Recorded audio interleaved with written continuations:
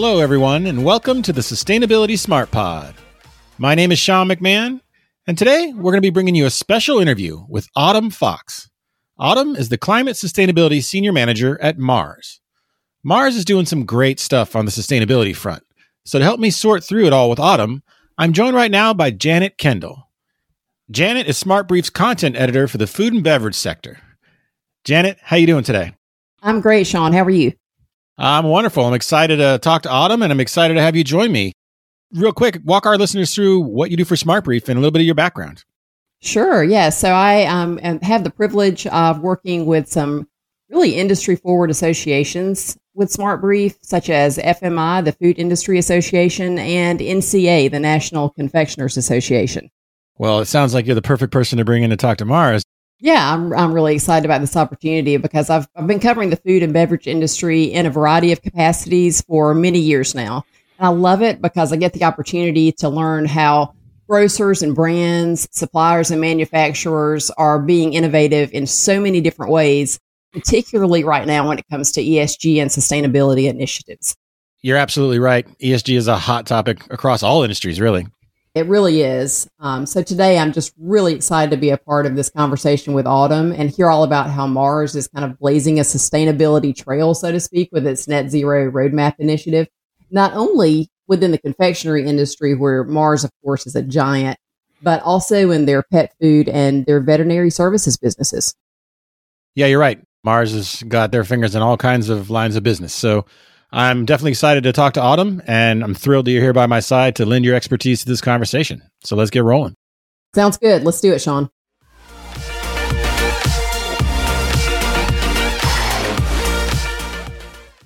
Now it's time to welcome Autumn Fox to the show. Autumn is the Climate Sustainability Senior Manager at Mars. Autumn, how you doing today? Doing excellent. Thanks for having me here. Yeah, we're excited to bring you on the show. I know Janet is, particularly because she does a lot of work for SmartBrief in the food and CPG sectors. We're going to talk about Mars's roadmap for net zero. Before we get into the details of your specific plan, just give me kind of the background. What was going on at your organization when you decided to kind of put this roadmap together? Yeah, well, as you hopefully know, Mars is a big company in the food and pet areas. And so we make many confectionery, human food and pet food items that people know and love. And we've been on a sustainability journey for well over 15 years now. And that's all laid out in our net zero roadmap. The context for the roadmap is that in 2021, we upped our greenhouse gas commitments to be net zero by 2050. And when we made that commitment, we knew it's such a long-term target. We've got to prove we're really serious about this. And so we immediately began working on our net zero roadmap that we published so that everyone can see that we do have a plan on how to meet that commitment. Okay, and when I talk to folks in your position across other industries, they talk a lot about stakeholders within their organization. So what was that like for you? I mean, were there conversations across the company that had to explain to folks why you were doing this? Well, because we've had our Sustainable in a Generation plan in place for 6 years now, the organization knows why we're doing this. They understand that sustainability is deeply important to how we do business. But for this roadmap, I think we engaged a broader number of stakeholders than we ever have before. More than 500 different associates contributed to the planning and the modeling of this roadmap. So it's not a roadmap that just came, from me, from the Climate Sustainability Manager. It's actually a roadmap that was built by the entire business together. Well, that sounds good. It usually alludes to greater success down the road if everyone buys in early. So let's get into the specifics of that roadmap. What are some of the key highlights that you want to talk about today? Absolutely. So the first thing that we really wanted to talk about was our new science-based target, which is to cut our GHGs in half by 2030 compared to our 2015 baseline year. And we wanted to announce that target, and we wanted to show the progress we're already making towards our 2025 and our 2030 science-based climate targets. And so we shared in the roadmap our trajectory of emissions over the past years. And you can see from that we peaked our emissions in 2018. And as of 2022, we're down 8% compared to our baseline. And so that's the core quantitative side of the roadmap. So it gives us an opportunity to share our beliefs on net zero. We've spent a lot of time thinking about what a business needs to do to be serious about a net zero commitment. And those 5 things we think are fundamental elements of net zero for companies. And those are including all emissions throughout your value chain, both upstream and downstream, so that you can make the best decisions. Tracking your interim milestones to make sure that you're decreasing emissions now, and really focusing on performance against those milestones. It's important for companies to demonstrate emission reductions by peaking their emissions and reducing emissions as quickly as possible.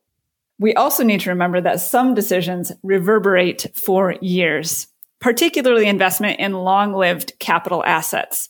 So the decisions our factories are making today will affect our emissions profile in the 2030s, the 2040s, and the 2050s. And finally, we all know that we need to dramatically reduce emissions, but that there will be some residual emissions that we're unable to reduce fully. And we need to make sure that for those, we're using high quality removals-based credits in line with the net zero standard in order to truly achieve net zero. So Autumn, I know that when it comes to the confectionery side of your business in particular, Mars kind of leads the pack when it's coming to sustainable packaging changes. How do those changes play into this roadmap? Packaging is a key stage in our value chain, and it contributes about 5% of our total emissions. So it's one of our priority areas. And in packaging, from a climate perspective, we need a 2-stage transition. First is our enormous priority of moving to a circular economy. We're spending hundreds of millions of dollars to redesign all of our packaging to be recyclable, reusable, or compostable, and to support the infrastructure that's needed for that circular economy. And what's excellent news for all of us is that in aggregate, those changes that we're making on packs across our portfolio will contribute to reducing our greenhouse gas footprint as well. So that sustainable packaging and our climate work really go hand in hand. And secondly, as we move these products into circular economy materials and formats, then we actually need to decarbonize those materials themselves. We need to make sure that they're produced with renewable energy, or if they're bio-based packaging, that they're grown with climate-smart agriculture and transported sustainably. So it's really going to take multiple phases of work to achieve that transition to fully sustainable packaging. How has the push to net zero affected your recipes, if at all? As you can see from the roadmap, recipe reformulation is one of our top priorities and strategies. The push towards net zero has really prompted us to think about how we formulate, and it's resulting in significant changes in our recipes and in our ingredient sourcing strategies. When we look at the crops that are grown to produce our products, those are 65% of our footprint, and they're one of our most challenging areas to decarbonize. So what we want to do with prioritizing recipe optimization is really innovating to source the best ingredients in the most climate-friendly way that we can for a particular product. And what we've done is introduce carbon intensity as a key factor in selecting suppliers, in fostering competition, and rewarding those suppliers who have taken action early to reduce emissions. But it also means scaling up our research and development teams to look at new materials and ingredients, and particularly innovative protein sources, such as our Lovebug cat food, which uses insect protein instead of animal protein. And so it really needs to come together holistically as part of a comprehensive approach across the board to achieve net zero. I like some of the examples you've given about efforts to decarbonize your supply chain, particularly Lovebugs. Is that what you said it was called? Yeah, that's the name of the product. I'm not familiar with that one. I got to confess. I thought I knew most of your products, but that one's not on my shelf at home. I'm sorry. I have to inform you, that one's in the UK right now, so you might be in the wrong region. Oh, okay. I got a good excuse. But getting back to that conversation about decarbonization. So what are some of the most difficult aspects within Mars's supply chain to decarbonize? Top of that list is agriculture. Agriculture is very challenging to decarbonize due to the sheer breadth of the number of farmers involved, there's an incredible diversity of the kinds of practices and technology that are needed for different crops in different growing conditions. And that, work needs to be very much customized to that specific farm that you're working on. And then agriculture has these very deep supply chains where you have many tiers throughout. And that just complicates finding out who the original farmers of your product are. In particular, in agriculture, I have to say that there are some forms of livestock that are the most challenging because they involve not just one farm, but multiple farms. For example, if you have soy produced in Brazil and then fed to poultry on a farm in the Netherlands, or if you have cows that are born on one farm, raised on another farm, and then finished on a third. Those are really big challenges because you have to not only trace that full supply chain, but also work with several different growers throughout the life cycle of the product. The second thing that I think is also really challenging is our downstream emissions. So these are emissions from our customers, who are typically retailers, and also from the consumers using our products. And those are challenging because we just have less control once they've left our gates. But, our view is that it doesn't matter if it's tough. They're still the emissions of our value chain, and we need to be accounting for them. When we account for them, we gain insight. So, for example, we realized in our retail emissions that if Amazon ships Mars pet food to a consumer, we account for the emission from the delivery of that pet food all the way to the consumer's house. And therefore, if the consumer buys the Mars product from a brick and mortar grocery, we also need to account for the emissions all the way to that consumer's house, which usually is probably happening in a car that is not full. It's not fully utilized. And so this helps us see that, one, we do have a clear interest and need to be advocating for the general public sustainability transition. And two, we see that if we can get the product to the consumer's house in a low emission, fully utilized vehicle, we can reduce emissions pretty quickly. So it's challenging, but you can see that already by including it in our accounting, we've already gotten smarter about our possible strategies and the way that our sales affect our business emissions.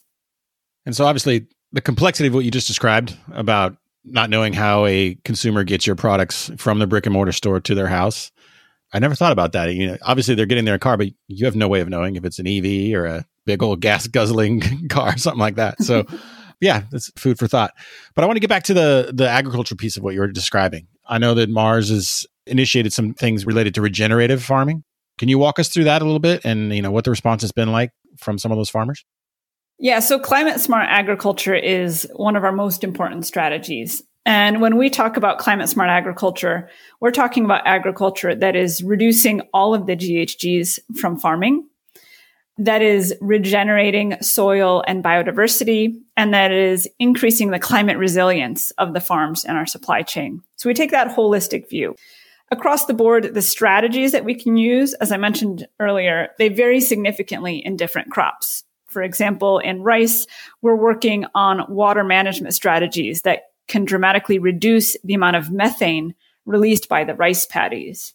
In dairy, we're working with suppliers on a host of different options in terms of how the farmers manage manure, and even experimenting with some of the more innovative emission-reducing feed additives that are coming to market over the next couple of years. In crops, we have much more of a focus on regenerative agriculture, specifically, really looking at how do you update the practices to recognize and leverage natural cycles on the farm in ways that reduce emissions and increase the health and resilience of the soil that you're farming in. And so, the way that this work comes to life is through our categories and through the buyers. Our buyers really now have the responsibility to be looking not only at price and quality and security of supply, but also on working with the supply chain to deliver improvements against our climate and other targets. So what does that communication look like? I guess what I'm curious about is if you're working with, a farmer in one country and you're developing best practices and you kind of settle on something you like, how is that knowledge being shared with other farmers, perhaps of the same product, who might be in a different location? Is Mars kind of the clearinghouse for all these best practices? I think there's a lot of ways that farmers communicate. And one thing that's clear is that for farmers to change behavior, there's at least three things that need to be in place. First, you need to have the right agronomic advice. And that advice, exactly what you're referring to, this learning journey, really needs to be specific to that place, to the soils on that farm, to the varieties on that farm, to the particular climate that that farm is in. And so you need excellent advice that can give the right guidance on regenerative and climate smart agriculture. Secondly, you also need to have the right financial support and incentives in place so that the amount of financial risk is manageable for the farmer. And so that's often what we're working with, is trying to find the right combination of practices and financial support that can help farmers to make the transition. And the third thing is also what you're alluding to, is this community support and the social element, right? You know, farmers need to be learning from each other. They need to be connected as a community, and to have leaders within the communities that are demonstrating that they can have profitable and efficient operations using these practices. What about deforestation, Autumn? That's a major issue across the food industry. What is Mars doing to tackle that? This is a major issue, and you see it's a huge part of our roadmap. So we're committed to eliminating deforestation and conversion of other natural ecosystems by 2025 in cocoa, palm, and pulp and paper globally, and in Latin America for soy and beef. And we prioritized those supply chains and those regions because they're identified by NGOs and scientists as being among the biggest drivers of deforestation from a commodity perspective. So what we're doing in those supply chains is working towards deforestation and conversion-free supply chains. And the way we do that is through our map, manage, monitor framework. So first, we need to map the supply chain to understand where the product is coming from. We then need to manage that supply chain and ensure that our suppliers and their suppliers are meeting our expectations in terms of cutoff dates and other elements of deforestation and conversion free. And then we need to be monitoring ongoing to make sure that compliance is maintained. So we're working on that for the product that we buy, but we also know that deforestation and conversion are really these large-scale problems. And if we really want to stop these issues, we're going to have to work at a larger scale than just our supply chain. And so we're, increasing our influence towards having suppliers that are deforestation and conversion free, and the landscapes that are free of deforestation and conversion, through our involvement and our leadership in the Consumer Goods Forum Forest Positive Coalition, which is really trying to tackle these issues at a much broader systemic level.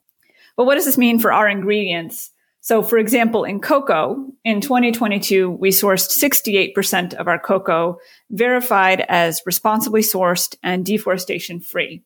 And that's on our journey to 100% responsibly sourced by 2025. So in order to know that the cocoa is responsibly sourced and deforestation free, we map, we trace back to that first point of purchase and back to the farm to ensure that the cocoa that's entering the supply chain of our supplier, and we actually map the boundaries of all of these tiny farms in cocoa growing regions like Cote d'Ivoire and Ghana.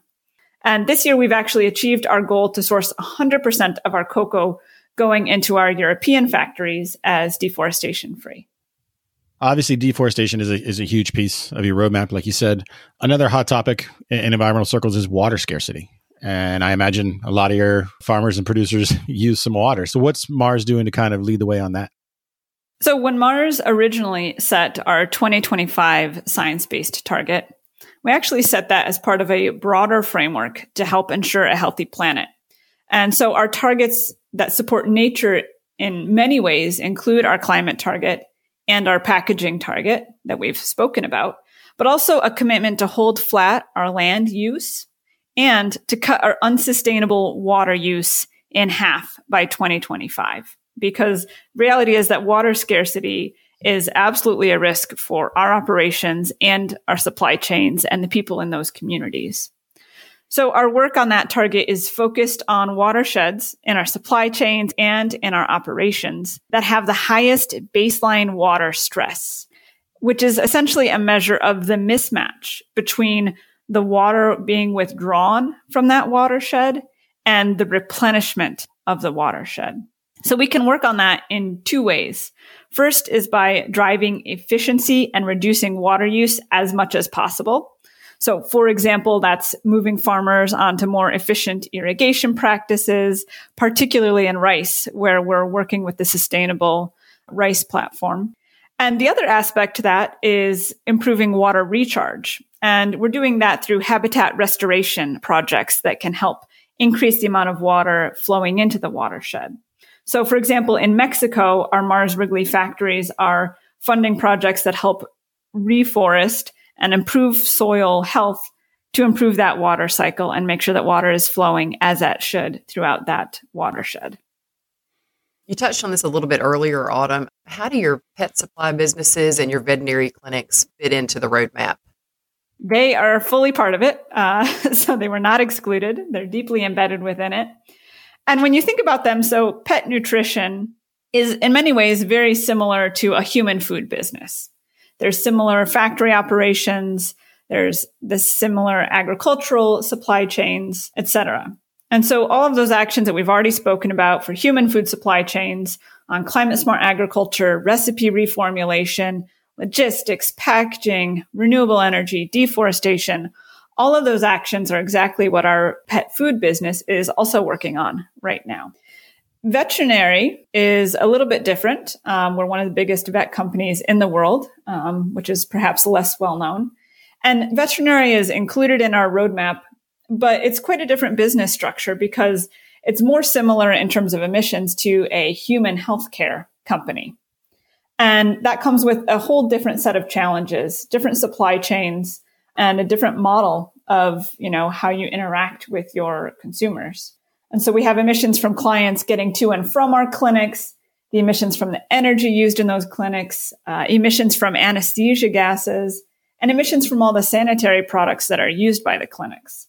And so similar levers come into play on how we address all of those, right? It's renewable energy, it's reducing emissions at our vet clinics, and it's working on what sustainable procurement looks like in that hospital supply chain. Okay, now just pivoting real quick, you've mentioned renewable energy a couple of times. So how big of a piece is that for your roadmap? And what does your current, footprint look like when it comes to clean energy sources? And what does a procurement plan look like going forward? So energy is embedded throughout our emissions. And you'll notice as you look at the roadmap that we're working on renewable energy, not only on our operations, but also throughout our supply chains. So we're changing it in our operations as quickly as we can. We're committed to 100% renewable energy by 2040, and that's across both electrical energy and heat energy. And today we're at 58% renewable electricity. This is one of the areas where that fundamental concept of remembering that some decisions reverberate for years really applies. If you replace a piece of machinery, say a hot water boiler or an oven right now, with one that uses fossil fuels, you could be burning fossil fuels for decades to come. So we have our leadership and finance teams engaged to ensure we're planning all the way through to our 2040 targets. We also are working on how can we scale up quickly to support renewable electricity use throughout the value chain. We know that it's sort of everywhere, right? There's electricity used in the production of fertilizer. There's electricity used on farm. There's electricity used in processing of ingredients and in transportation, in the retail stores, in the consumer's house, say to heat a packet of rice. And so it's really embedded throughout. And we're looking for ways to scale up quickly and really support that transition, not only in our operations, but across our supply chain. So one of the favorite questions I like to ask folks in your role, Autumn, is that part of compiling all the information to put together a roadmap like this means that you have a lot of data coming your way that you might not have had previously, and you might have learned a few things about your own organization. So what was one big thing that stuck in your mind, like a nugget of information that you're like, wow, I never knew that about Mars, and I've been working here, So any anecdotes about that, kind of lessons learned from looking at the company in the mirror?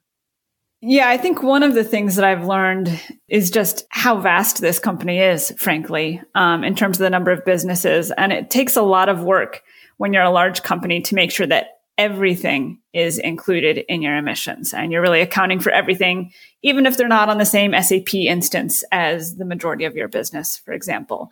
And so that takes a lot of work and effort to get through. I also think we've been learning a lot, as I mentioned, about the vet health business, right? That's been a relatively new area for us to dive into and increase our skills in. And, I think until you get into that, you don't think about the anesthesia for your pet potentially being a greenhouse gas emission.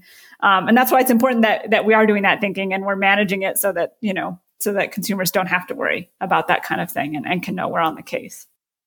Gosh, between the anesthesia for pets and the Love Bugs pet food, I really got to familiarize myself better with all of Mars products because you've surprised me with a couple there. Let's talk about bold predictions. That's something we always like to ask every guest here. And obviously, if you put out a roadmap like this, you're essentially predicting that you'll hit those goals, right? What are some of the ones that you think are the boldest? Or the other way, what are some of the ones going to be the most difficult to achieve? So I think the first thing here is quite clear and obvious. We've said we're going to set 5-year targets. And so in 5 years from now, we'll be setting our 2035 targets and we'll be refreshing our roadmap to look out to 2035 and beyond. So that I think is very predictable. Obviously, our expectation is that we will be well on our way to 50% in 5 years. And my prediction is that we will be making more rapid progress year on year than we are now. Because when you first start working on greenhouse gas emissions, there's a long lag time in which you're having discussions with suppliers and negotiating projects and recruiting farmers. And it takes a really long time to actually get the results back that you can incorporate into your footprint. But in 5 years, we will have gotten through some of that lag time at the beginning of designing your work. And I think we'll be really starting to see the effects of our projects in reducing our footprint.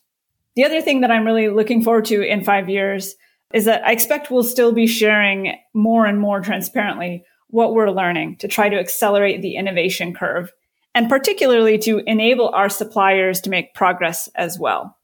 We're starting that now. We run a climate boot camp in partnership with some other big brands that teaches suppliers how to measure their emissions and set a science-based target. And I'm really excited to see what comes of that as those suppliers mature over the next 5 years.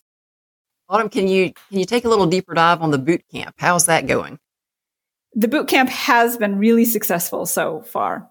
It's been going for about 3 or 4 years, and we've gone from 3 brands that worked together to start it, Mars, PepsiCo, and McCormick, to well over a dozen large brands that are participating.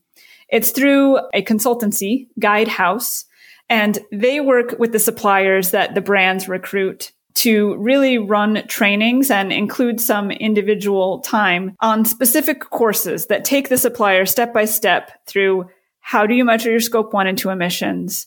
How do you measure your scope 3 emissions? How do you set a science-based target? And then now what we're moving into is how do you actually start to decarbonize and deliver against that science-based target? And so in 5 years, I think we'll have many more brands and hopefully thousands of suppliers involved. And I think we'll be starting to see some of those suppliers be very mature in terms of what they can do in terms of climate reductions of the footprint of products they sell to companies like Mars. What can other companies take away from your roadmap and what you've learned so far? Our hope with the roadmap was to share it as this open source plan that other companies can use to move even more quickly than we have. I think the method that we have of showing the detail of our plans in specific areas and the ideas that this is affordable and achievable, those are really important for CEOs and CFOs to hear. What our leadership team did in this process that was different and unique is that instead of asking the business, what can you do by 2030 to reduce our emissions? They asked our business, what will it take to have our footprint by 2030? Because we know that's what's necessary to keep the world from overheating. And the answer that they got from the business is that it's affordable, it's achievable, and it's possible with the technologies that are available and are rapidly emerging right now. And I'd love to see other companies ask themselves that same question. I have to say, Autumn, I am really impressed that you just look at every single component of every part of the business. Like you refer to the anesthesia for the veterinary clinics. To look at the GHG for that component, it's just very impressive and quite honestly seems like a huge task to undertake. It's an enormous task. And what that means is the only way we can do it is if the business owns it. We cannot do it if the sustainability team owns it. It has to be owned by the business because they know our products, they know exactly what's going on, and they can find solutions. So I got a question for you, Autumn. I don't think too many people grow up dreaming of measuring the greenhouse gas emissions from pet anesthesia. And so how does someone like you end up in the role you're at? What was your own journey to sustainability? I want to hear a little bit more about that. You've made me realize, Sean, I never connected these dots, that there was one stage in my childhood where I wanted to be a large animal veterinarian. And now I'm working on GHG emissions of veterinary companies. No, I was really interested in biology, and through some of the research that I did looking at the footprint of natural gas drilling in Colorado on elk and deer, I really started to become passionate about that relationship between businesses and ecology. And I took a winding route to get here. I spent time in other parts of the business, in sales, in R&D, in procurement. But it sort of brought me back then to, again, being at that nexus of climate and nature. Autumn, thank you so much for taking the time to join us and to discuss these details with us about Mars' Net Zero Roadmap Initiative. This has been so enlightening for us as well as for our listeners, I'm sure, and we really appreciate you joining us on the show today. Thank you, Janet and Sean. It was lovely to speak with you today.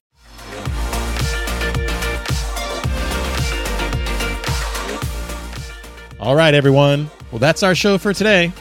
Thank you all for listening. And if you haven't already, please subscribe or follow this show on Apple, Spotify, Google, or wherever you listen to your podcasts. And as always, please be sure to share it with your friends and colleagues. Have a great day.